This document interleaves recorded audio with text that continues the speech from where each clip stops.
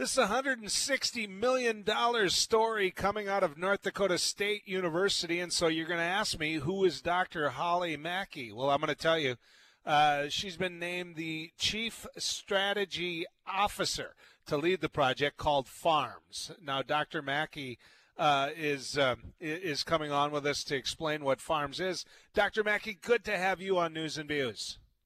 Thank you so much for inviting us. I think you need to tell us what FARMS is. $160 million, that got my attention. I'm not going to lie to you.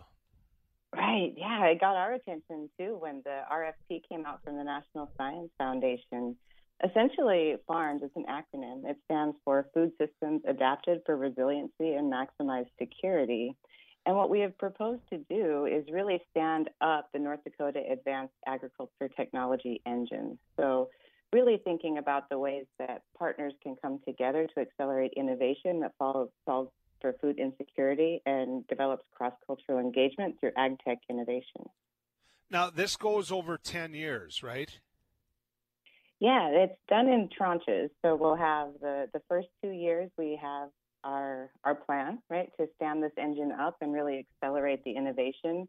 And then we'll be eligible for additional funding. So every 2 years, we will show our progress to NSF. And once we have demonstrated that we're successfully able to leverage the resources, then we will be able to get more resources from NSF and put those back into our ecosystem.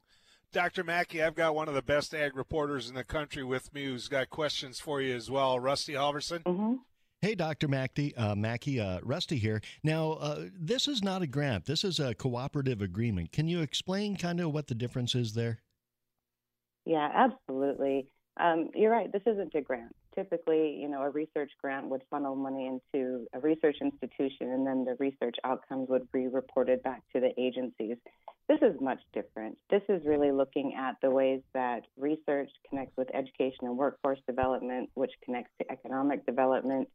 And then it actually connects into growers, and it connects into employment opportunities through the chamber. So our 5 core partners are the Fargo-Moorhead Economic Development Corporation, the Fargo-Moorhead West Fargo Chamber, the North Dakota Tribal College System, which is the only collectively established tribal college system at the state level in the United States, Grand Farm, and NDSU.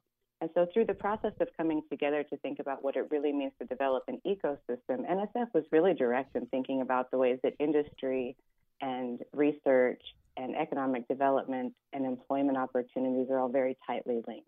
And so for the last 2 years, this team has been working together to really develop a strategy that will allow us to amplify this ecosystem in a way that makes sense for North Dakota.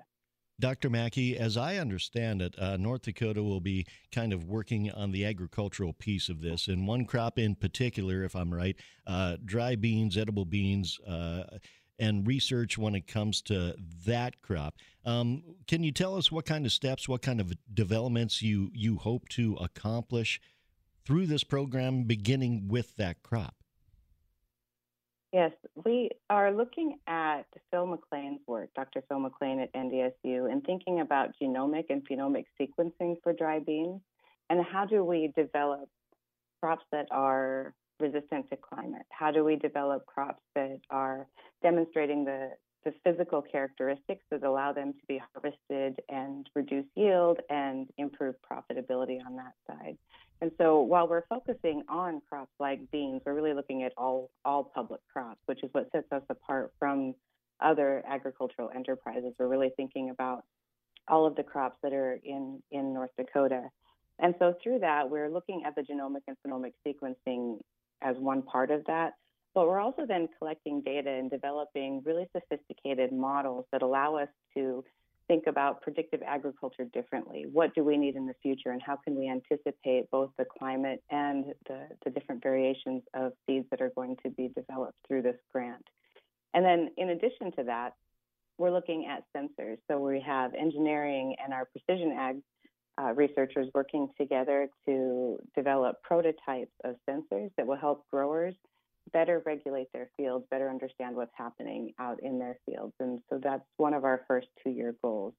And then along with those, we have an emerging research area that I think is interesting specifically as it relates to beans, where we're working with the tribal colleges to think about how traditional knowledge of these crops can help inform the future of them. As we know, the tribes have a long history of understanding both the evolution of our climate, right, the understanding of the land, and have been developing these crops for generations. And so we're really merging the idea of both Western and traditional indigenous knowledges to think about the ways that we can feed the world.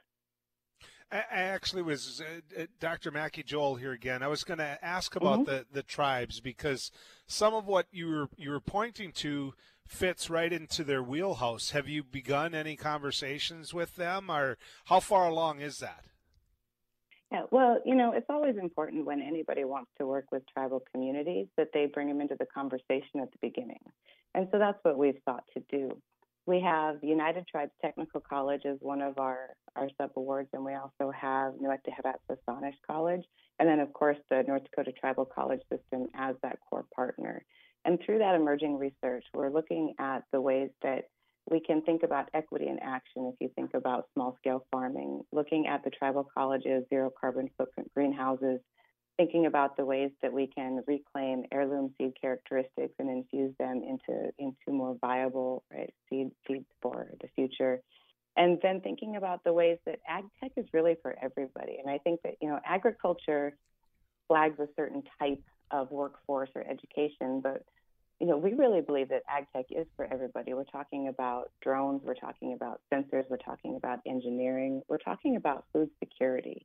And really, when you think about what the tribes are trying to accomplish, tribal sovereignty is very dependent on food security. So the tribes have long been working towards these goals and have the degree programs in the tribal colleges. So we're able to infuse resources into their programs and then connect them to our network of entrepreneurs, industry, investors, and help them really scale up what it is they're trying to accomplish. Dr. Mackey, Rusty here. This seems like a generational kind of opportunity. If we could turn the clock back about 30 years and I was an undergrad or grad student at NDSU, I'd be very excited about this opportunity. But for the folks out there in the countryside, say I'm a farmer in Pierce County and I've got 75 cows, a couple thousand acres, why should I be excited about this program? What does it mean for me for the future? I love that question. You know, I think we could all agree that agriculture is changing and technology is the future. And we're going to have to start to think about the ways that technology can help improve our agricultural enterprises. But for the average grower, it might feel a little bit disconnected. So one of the things that we have built into this cooperative agreement specifically is getting input from growers themselves, and then think about the ways that research can meet the identified needs of the growers rather than having the research driving what's coming to market. And so, you know, we have an aging out population in North Dakota where we have a lot of kids who aren't staying on the farms anymore. We have, you know, the average farmer or rancher just doesn't have the ability to manage the farm in the same way that they used to. And so for me, if I were sitting out in Western North Dakota thinking about how this might affect me, I would be thinking about how I can have an additional set of hands, an entire workforce really, through the technology that's being developed to help with last acre connectivity, to understand what's happening right in all areas of the farm at the same time, to think about the ways that we can predict through weather patterning what we're going to need for the next year's crop. And so it's really a matter of survival when you think about it, because like you, 30 years ago, I wouldn't have thought of anything like this, but the wave of technology is just moving so fast. And so we're trying to develop tools that are research-based, use-inspired research that allows growers to meet their immediate needs. And so we have a feedback system and we have grower boards that we're working with to ensure that as the engine accelerates, we're not leaving growers behind. They're central to the conversation and they're going to be driving our use-inspired research. So, Dr. Mackey, the general public, because now you've gotten their attention, I mean, how do they track this? How do they stay on top of it? The first thing would be go to farmsfeedstheworld.com. This is our website. We do start the cooperative agreement March 1st, so we're really in that gear up phase and identifying personnel and really getting the plan in motion. But we have a contact page on that website and we have a news page on that website.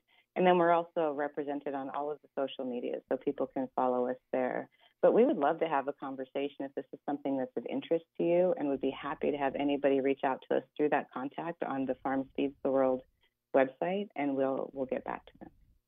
Dr. Mackey, great to have you on. I look forward to further conversations about this. So thanks for joining Rusty and I. Thank you so much for this opportunity.